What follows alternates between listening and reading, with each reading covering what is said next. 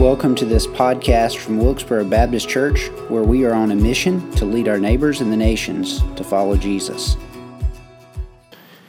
Okay.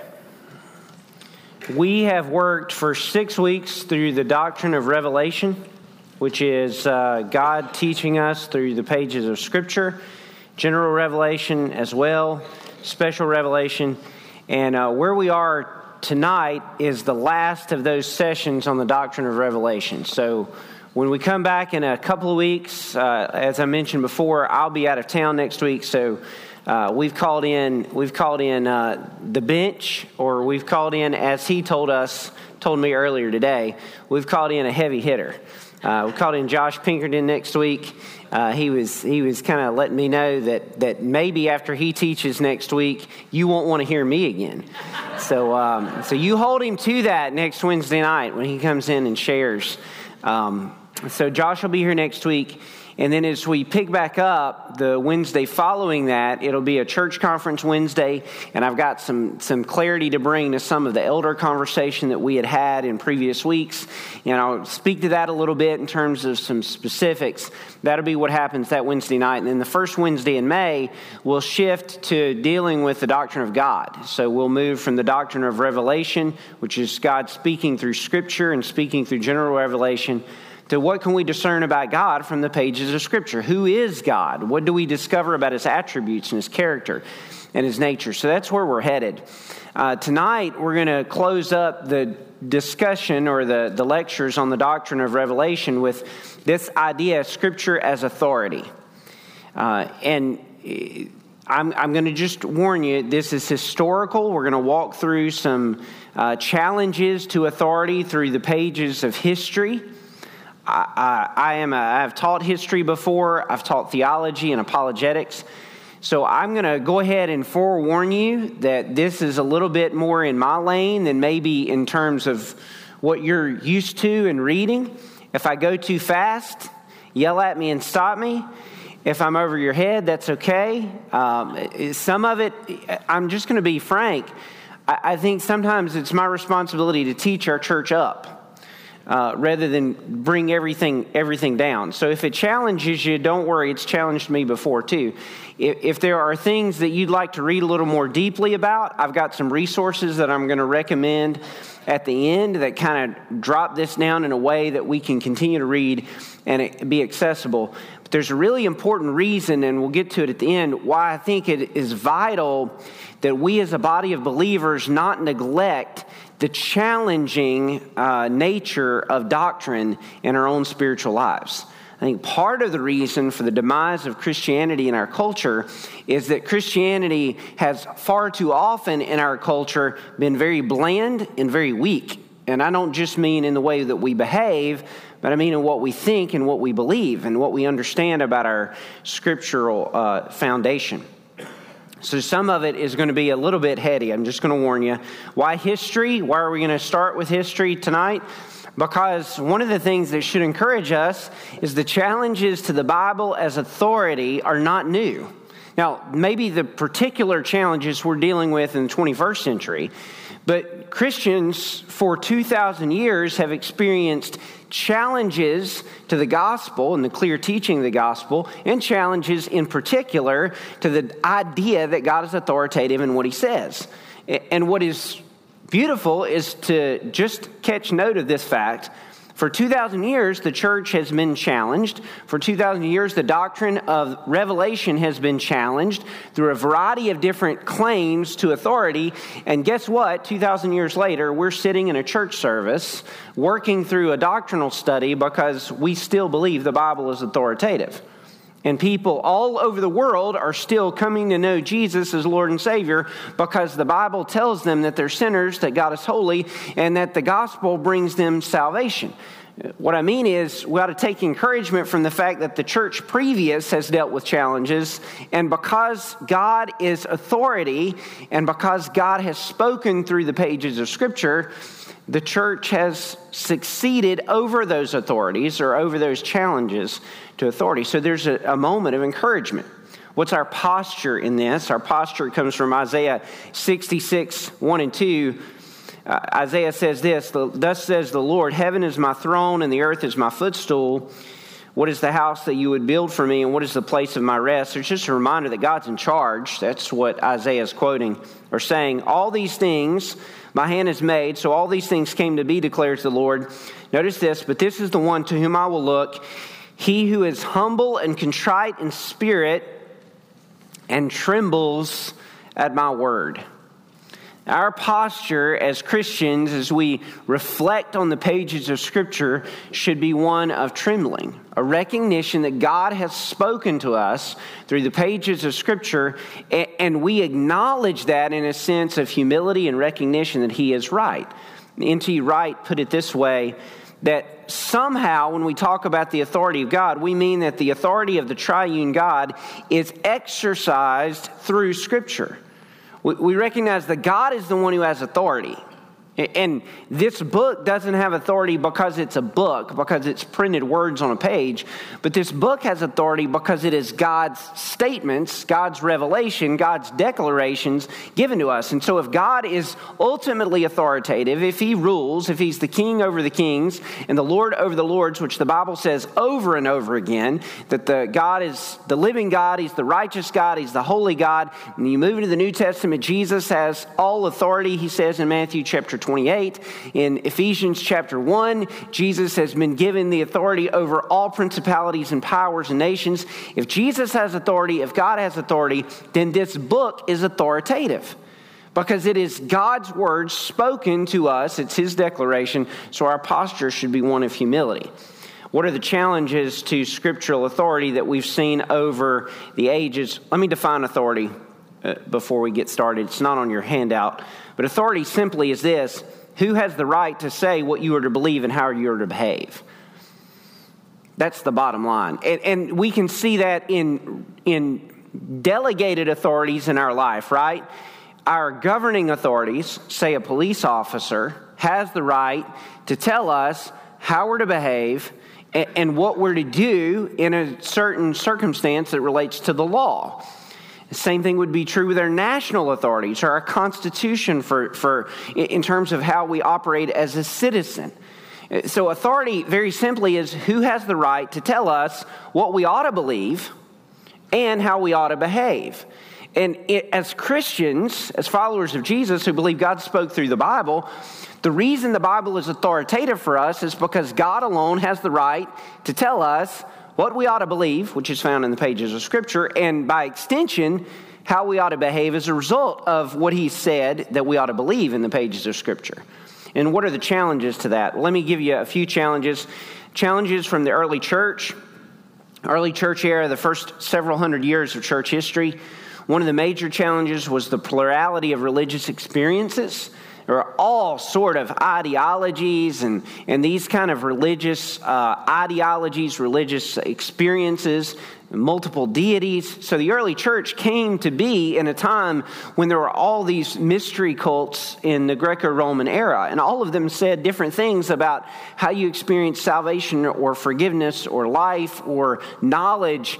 And what happened was the church came in and said, no, there's a Jesus who came to die on a cross historically, actually, physically, and save you and redeem you. So the early church faced this. They also faced philosophical challenges, things like Gnosticism. I mentioned that in my sermon this past week, as spirit-matter dualism, or Platonism, which is Plato's philosophy that basically argued that authority comes from a philosophical viewpoint, not from a revelational viewpoint.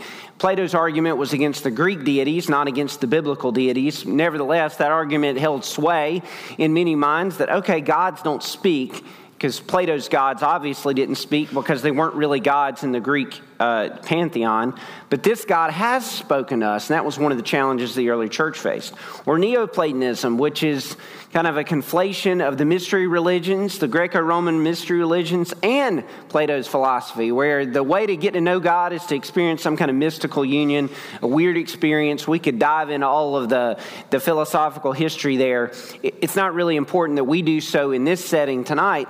What is important to grasp is that the early church faced a variety of different opinions about who was right, who had authority, who got to say what was right. And guess what? The early church just simply believed that the Bible was God's word and told people about Jesus and kept doing that over and over again. And guess what? One of the reasons why we're unfamiliar with Platonism, Neoplatonism, and the plurality of religious experiences in the Greco-Roman world is because they don't have authority and they don't hold sway today.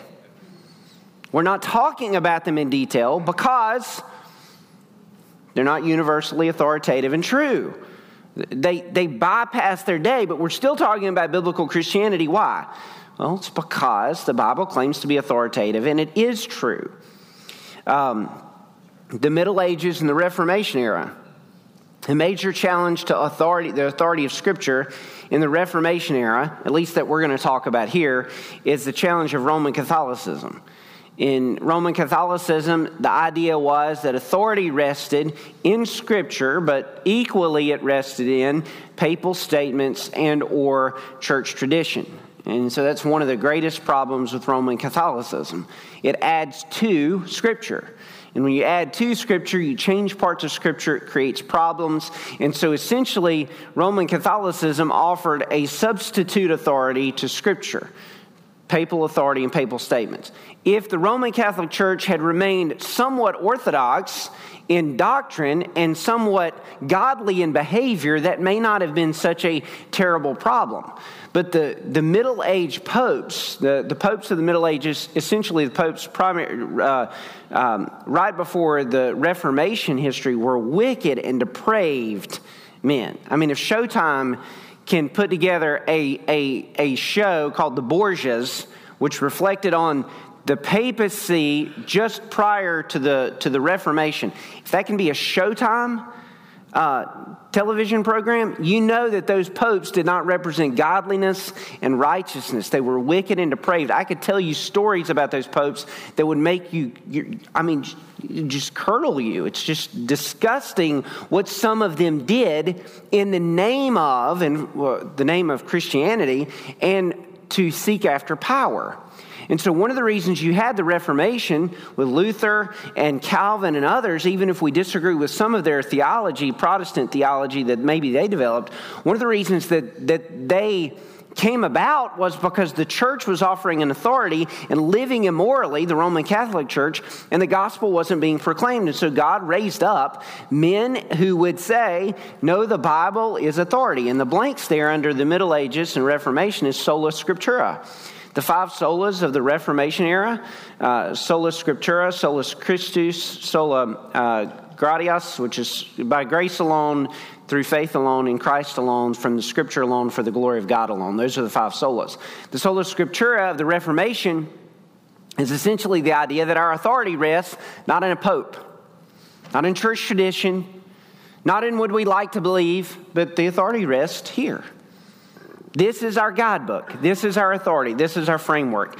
And if by if that's what we mean by reformed, then we, as a Baptist church, are in the Protestant tradition. We are reformed, at least in that regard. We could debate other kind of statements and ideologies about Reformed theology, and we'll talk about some of those, by the way, on these Wednesday nights, and what that means for salvation, what that means for providence, what that means for foreknowledge and predestination and election. But in the broadest sense, we're Reformed because we believe that our authority doesn't rest in a pope. It doesn't rest in church tradition. We believe that our authority rests here in the pages of Scripture. That's the Middle Ages and Reformation. The biggest arena of the challenge to scriptural authority, though, has come since the Reformation period. It would be the Enlightenment era, and that's the next category on your list in front of us. There are a variety of blanks there. You're welcome to fill these out at your leisure as I talk through several different thinkers that have kind of shaped the way we look at authority and truth and what is to be believed and what is to be accepted in the 21st century. One of the first important thinkers, and there are dozens, I'm only going to give you a handful. One of the first important thinkers is a gentleman you would know as René Descartes, and he's famous for that quote, "I think, therefore I am."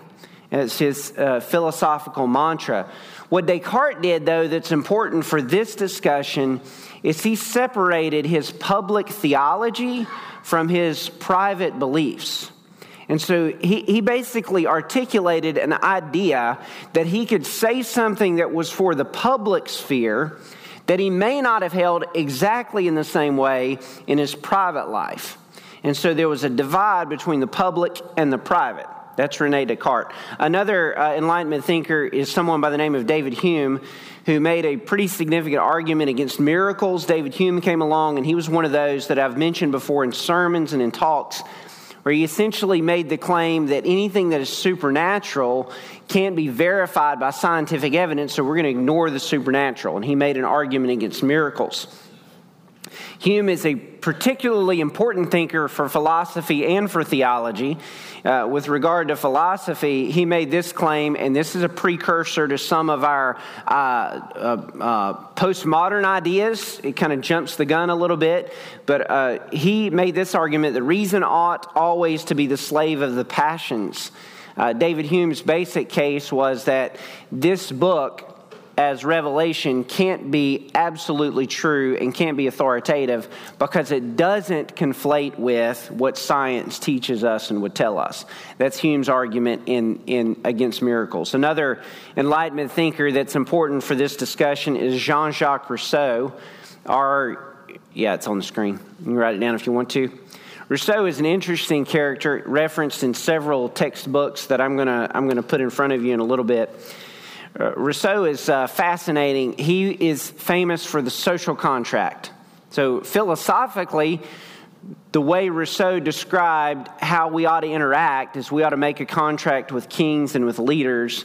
And much of our political philosophy is shaped by some of the arguments that he made, either in pushback against his arguments or in adaptation of his arguments. One of his famous lines is this, that he argued for the total alienation of each associate together with all his rights to the whole community. That's a fancy way of saying that socialism is the way that we ought to function as a particular group of people. I mean, you ought to give up your rights and I ought to give up my rights for what's best for the whole of the community. So his ideology kind of prefigured some of the socialism that is present in Marxism and communism and other social type philosophies. The reason Rousseau is important for this discussion is because he argued for the fact that the Bible and the authority of Scripture is not to be held. He just basically said, hey, there's nothing in this book that ought to guide the way that we live our lives. He wanted us to think from a philosophical and a scientific lens, not from the lens of revelation. Then came along a gentleman by the name of Immanuel Kant, who is the primary precursor to an outline I'm going to give you in a moment. Immanuel Kant had two words that are a little bit odd, but they'll make sense when I explain them. The phenomenal things, or phenomenal versus noumenal. So he had this idea, Immanuel Kant did, that there are things that we see and that we touch and that we experience, and those are the scientific things. Those are the things that we can study. So for Kant, it was the things that we could know to be true were the things that we could research. And then Kant had this other world, the world of the noumenal, which is the world of ideas. Those are the things like love and experience and faith and things that drive the internal person. So what Kant did is he picked up on that claim that René Descartes had, that you could have a public kind of sphere, things that you talked about in public philosophy, but you could hold your own private beliefs and you could separate the two. And Kant picked up on that very idea and developed an ideology that said the public sphere is the sphere of science. It's the sphere of philosophy. It's the place where we're going to talk about facts. It's the place where we're going to talk about things that are absolutely true. But in the realm of ideas or the realm of faith, and Kant didn't have really anything against Christianity. It wasn't like he tried to ignore it completely. In fact, he had Christianity in his background. Here's what he did. He just relegated it to that world of personal ideology. You just hold it in your personal sphere. It doesn't come into public discourse. That's what Kant gave us. So where this led is a separation from the personal and the public. John Locke, and I'm grateful for John Locke. We wouldn't have the Declaration of Independence without John Locke. He's a fantastic political philosopher. But where he kind of harmed biblical Christianity and the authority of Scripture. He harmed us because he made this argument, even as a Christian, and he was a follower of Jesus, I think, based on his testimonies and writings. But he said that Revelation, the Bible, is to be judged by reason. In other words, what the Scripture says has to be judged by reason. Now, if by that we mean Scripture is rational, then I don't have any problem with that. God is logical. God is not irrational. What God says is rational. So when you read this, it makes sense. But what Locke meant, and certainly what the folks that followed him meant, is that this book is to be judged by what is reason in the sense of what is scientific, what is philosophical. So once you say that the Bible is judged by something else, then what's going to happen is anything that doesn't fit the framework of science and philosophy is going to say, okay, this book calls for things that are supernatural, tells us things that can't be proven, and so it's going to be relegated to the sphere of the private. Ultimately, what that led to is in your next blank, the rise of scientism. That's actually not a blank. But scientism says this. Scientism says that the only things that are true and certain, I'm not talking about science. There's a difference between science and scientism. Let me make sure that that's clear. Scientism says that only things that are true and certain must be obtained through a scientific field of knowledge. Science is what Isaac Newton gave us, and it is observational skepticism. Okay, science, you do a field of study, you make a claim, an observation, you test it. The scientific method, you make a claim, you test it. It's built on skepticism. Let me make this very clear. Science and the Bible are not at odds philosophically.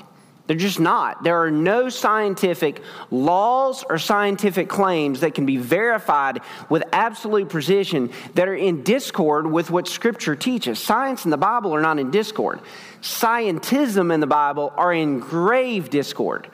Scientism flowed out of the Enlightenment and basically makes the argument the only things that are absolutely true are the things that you can prove rationally. That would be mathematically, 2 plus 2 is 4. Or things that can be proved scientifically, that's by observation. So like the law of gravity. Those are things that are true. If it's outside of those spheres, say the idea of love or faith or that God exists, you can't prove those or disprove those, by the way, scientifically, observationally, or rationally. Can be proven or disproven. So we're going to put those in a different category. That's what the rise of scientism means. That leads to the next category of history, which is modernism. This is where I've mentioned before the challenge of higher criticism.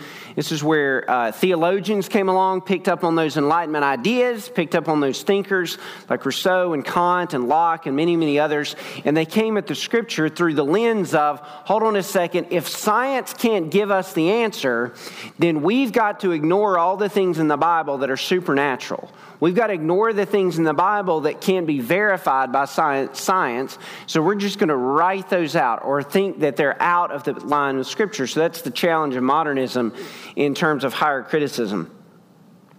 That also led to a minimization of the Bible as inerrant and by extension authoritative.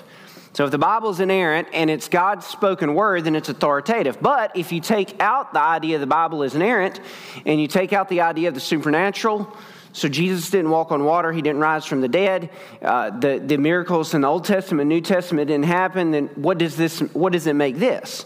It makes this a book of men and not authoritative and not inerrant. And that's where modernism has left us. The last two categories are postmodernism. That's a blank that you can fill in. The postmodernism is a natural extension of modernism. Modernism says, like scientism, that only the things we can know for certain can be known in the rational and known in the scientific. The problem with that viewpoint should be pretty obvious to many of us.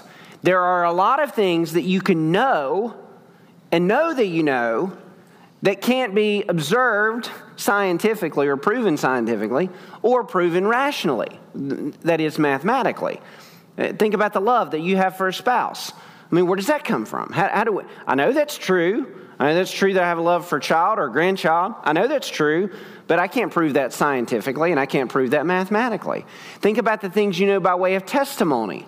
You watched something happen. You can tell me that something happened, but you can't go back and verify that through scientific method unless you have it on a camera, right? Can't verify it through scientific methodology or rational explanation, but you know that it happened. So testimony, that's the sort of thing. You can, by the way, you can go be on death row based on somebody's testimony.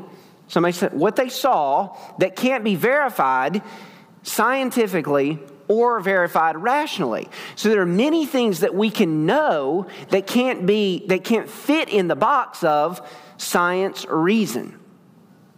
So postmodernism came along recognizing that there are many things that we know, that you can't fit inside those boxes. But here's the problem with postmodernism. Postmodernism essentially argued that because you can't know anything in those boxes, science, rationalism, reason, revelation, all of those, none of them can tell us what is absolutely true. Postmodernism is an argument against meta-narratives. Meta-narrative being the idea that any religious system can tell us what is absolutely true. So scientism can't be true, but neither can Christianity. Neither can Islam, neither can communism, neither can any grand overarching statement of what is reality and what is real. That's what postmodernism says. There's an emphasis there in postmodernism on personal truth and individual reader interpretation. Why do I say personal truth? If you listen, you can listen to Oprah. You can listen to philosophers of the day. You can listen to people on television and media, and they're going to use language like, you have your truth and I have my truth. You can listen to people in the whole, all kind of spheres. Listen to it in sports. You can listen to it in media. You have your truth, I have my truth. Where does that come from? It comes from postmodernism. It's the idea that you and I have different perspectives. You have your perspective, I have my perspective. It's true for you, it's not true for me. What's true for me may not be true for you. And that's postmodernism. That's where we live. That's part of the reason why we can have all of this self-identity that's going on with gender and sexuality and identity. I mentioned this book Sunday in my sermon, The Rise and Triumph of the Modern Self. Carl Trueman, it kind of makes the case, traces some of these thinkers in the history of how in the world we got to this place in our current society where I can wake up one morning and think I'm a different gender than I am biologically. By the way, that is absolutely an argument against science.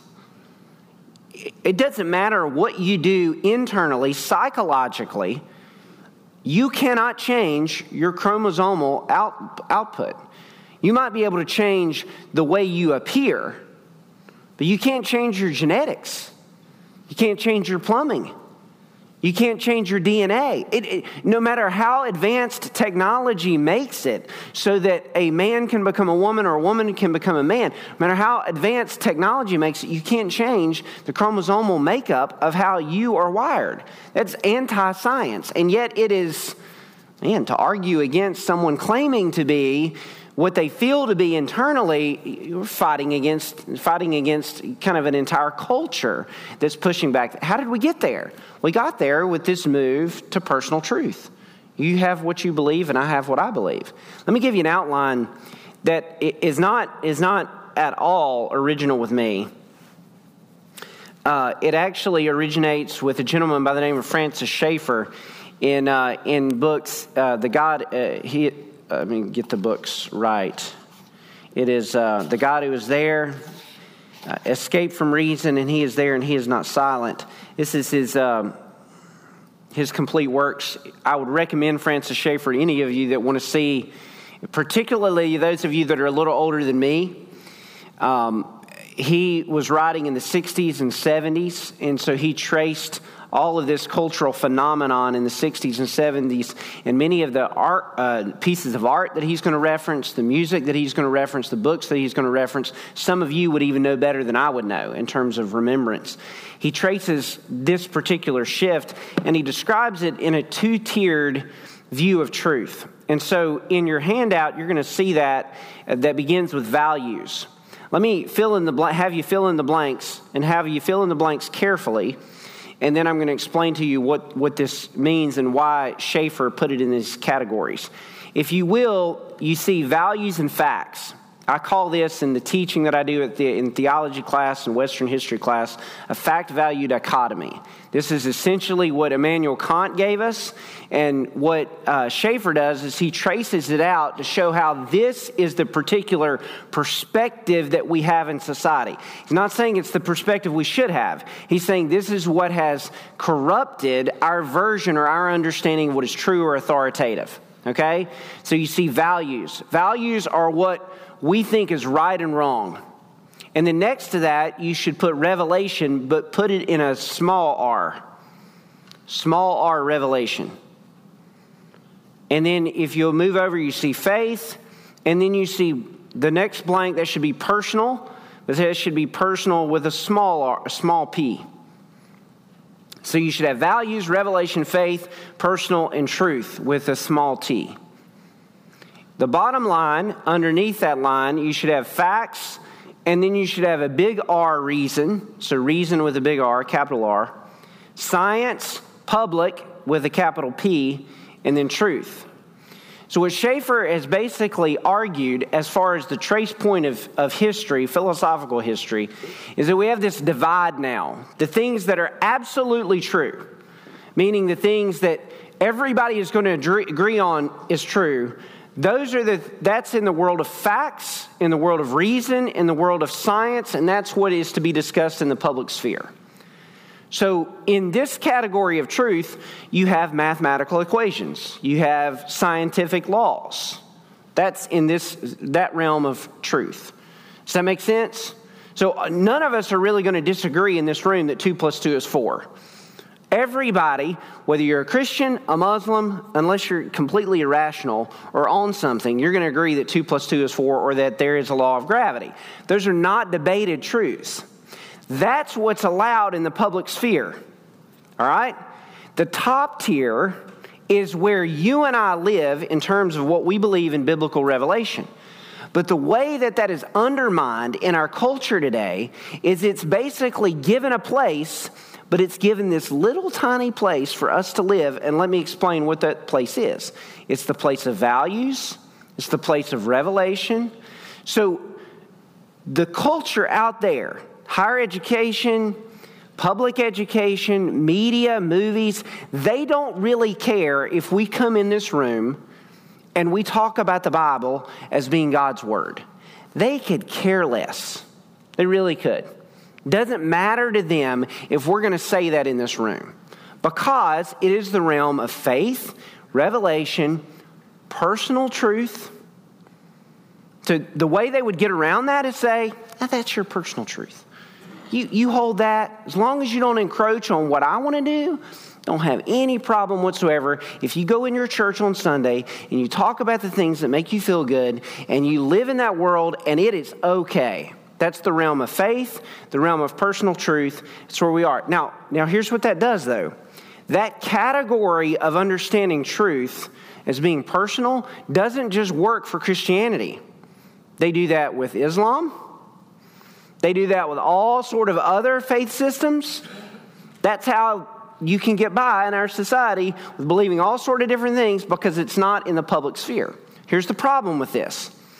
We don't believe that our truth is merely personal and private.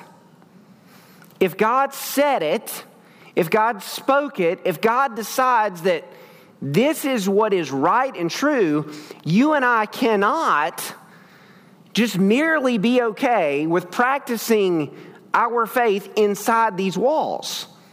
Because if Jesus died on the cross for sinners, he died on the cross not just for us sinners who believe it. He died on the cross for every sinner everywhere. Does that make sense? So while this is the category in which we do exist, it's not the category in which we should exist or allow ourselves to be relegated to this particular limitation. And where it gets really troubling is today when you start saying things that are outside the realm that really do mess with people in our particular society. And when you talk about gender and sexuality and talk about identity, and the Bible says something very different than what you claim personally. If you really want to trace a fascinating history of that, then you should look at Carl Trueman's book on that subject. Let me read one particular section, which is really fascinating. He talks about authority being, in today's society, personal testimony and expressive individualism. So essentially where we live in 21st century America is, what is the authority today? The authority today is whatever you want to make yourself to be or believe. So if you want to have red hair, you go paint your hair red. If you want to have blonde hair but say you have red hair, what you say about your hair is more important than what anybody can see objectively about your hair. Same thing would be true about gender and identity. Psychological, self-expressive individualism, that is what is the authority in our community and culture. And not just because people want to do what they do, sexuality. In other words, enjoy whatever pleasure and whatever framework, because it's not just about pleasure anymore, it's about identity. Right? It's not just what we want to experience, it's about who we say we are, which gets at the whole root of who we are as humans. We're made in God's image, which is a complete disconnect from what the Bible says about us as humans.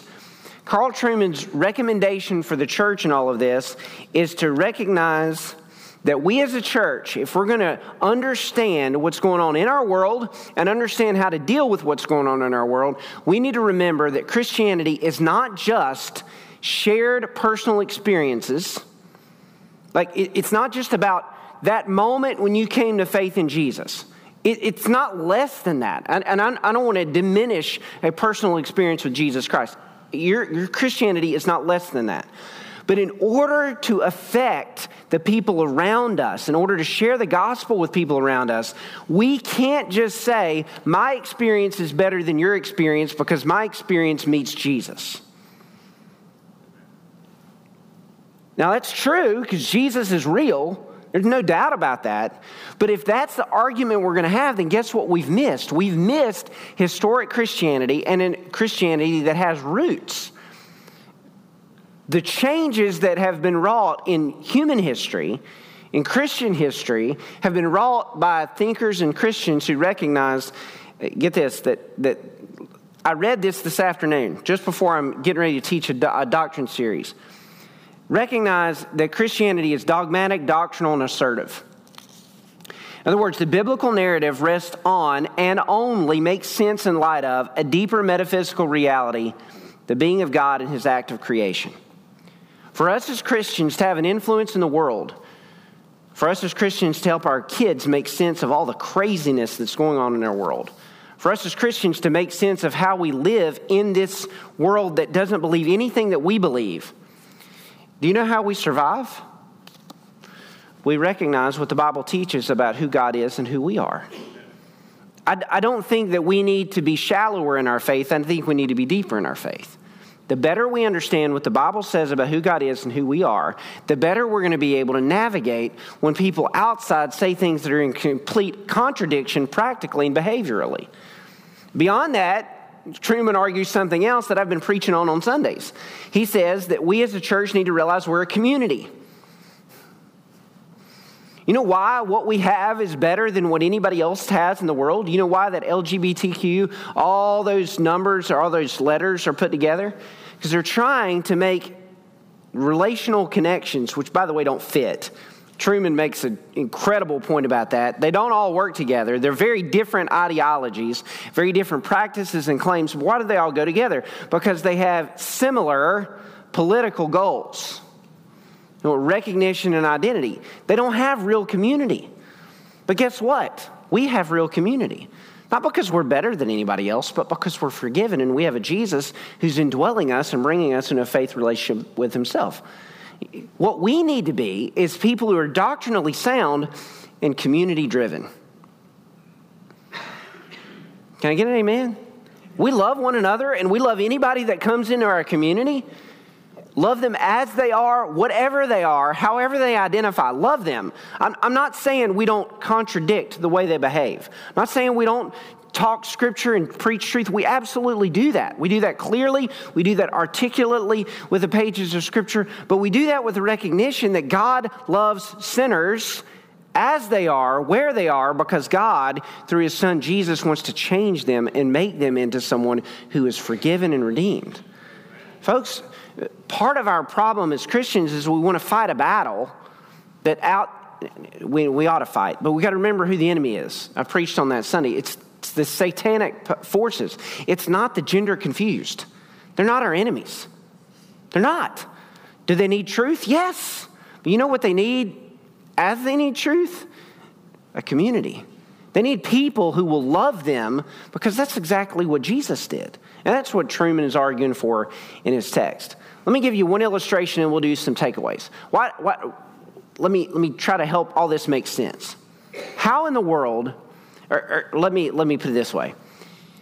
Joe Biden, our president, I'm not going to talk about the challenges you may think he has or all that. When he was vice president, he is Roman Catholic. Do you know that, right? He's Roman Catholic. Politically, do you know what his position on abortion is? Pro-choice. Personally, do you know what his position on abortion is? You have any idea? As a Roman Catholic, do you know what his position on abortion is? It's pro-life. Do you know that? How in the world can a Roman Catholic politician have a public position that is in dissonance with his private position? Do you know how that happens? The fact-value dichotomy. One's public philosophy does not have to match one's private belief system. And by the way, you just watch it. That's true of politicians of both sides of the political aisle. It's true of a lot of people in contemporary culture. All you have to do, who you are publicly, doesn't have to be the same as you are privately. The problem with that, obviously, as Christians, is that's a hypocritical disconnect. I mean, clearly, we get that. Which is why we need to have a total truth perspective, that not only what we believe in Scripture and we articulate and we hold on to, but how we live that out in our faith relationship with Jesus Christ. Let me give you some takeaways. And I'm past time, or I'm about past time. So, first one, this should be obvious. Because the Bible is authoritative, we're obligated to submit to all of its teaching. We've been talking about that. I will reiterate that over and over again. Listen, we don't have another authority. The authority is not our next polity in the life of our church. The authority is not the Southern Baptist Convention. It is this. It's the Bible. That is our authority. End of story. Second takeaway, we have to guard against the interpretive dissonance between reason and revelation embedded in culture that is shaping or affecting our understanding of Scripture. That's a fancy way of saying that what we have to be careful of is that when we read Scripture, we don't read it through the lens of rationality and reason is king. I can give you example after example how in fact, I'll try to do that in a few weeks just for the fun of it. I'll give you a story of Scripture. I'll ask you for your first impression and thought. And believe it or not, many of us are not shaped by the scriptural framework. We're shaped by our cultural experience and interpretive challenge. And we got to push back against that. Where when we read this book, we don't read it through the lens of science and reason is king. By the way, that's why you have all those discovery shows that try to make sense of how the miracles took place. How in the world did God part the walls of the Red Sea or part the Red Sea? How did that happen? An east wind blow down? And could that be possible? We want to make sense of that because we live in a scientific framework that wants to explain how the miracle happened. I don't know how the miracle happened. I believe it happened because God said it and God doesn't lie. But we're not going to figure it out. Does that make sense? And the reason we try to figure it out is because we live in this world that says we need to figure it out in order to make sense of it. I'll give you a third takeaway. We must hold fast to a presupposition. That's what we come into the text with, a presupposition of the Bible as inerrant and authoritative so that our framework for interpreting and applying Scripture is correct. In other words, when we come to Scripture, our bent needs to be, this book is inerrant and this book is authoritative. Not anything different than that. Let me give you a fourth takeaway that is not in your notes. I said this is doctrine and devotion. Tonight we've been heavy on doctrine, okay? Like thinking, challenging, intellectual, historical. Let me remind you of something that's tremendously important. Read the Bible today and trust that God is speaking. Just want to say that out loud. When you pick up the Bible tonight for your devotions or in the morning for your devotions, I want to tell you something. God is speaking through the Bible to you.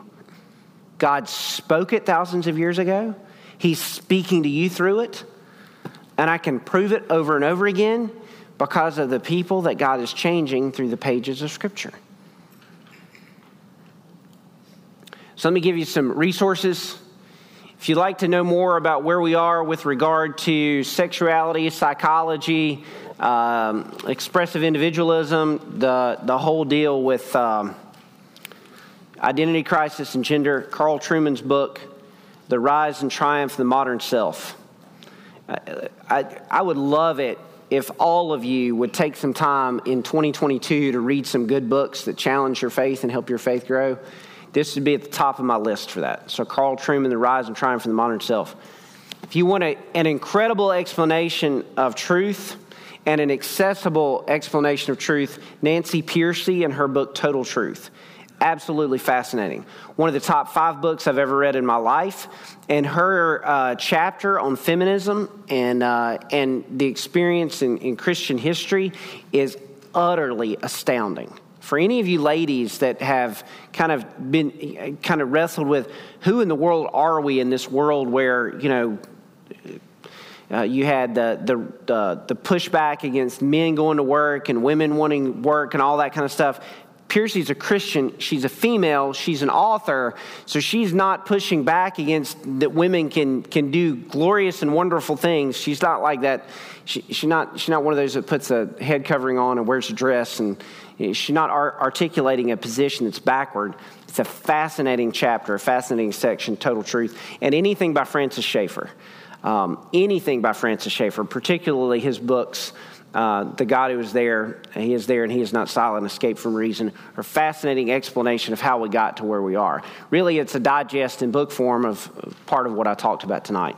Thank you for listening to this podcast. Remember to like and subscribe wherever podcasts are found.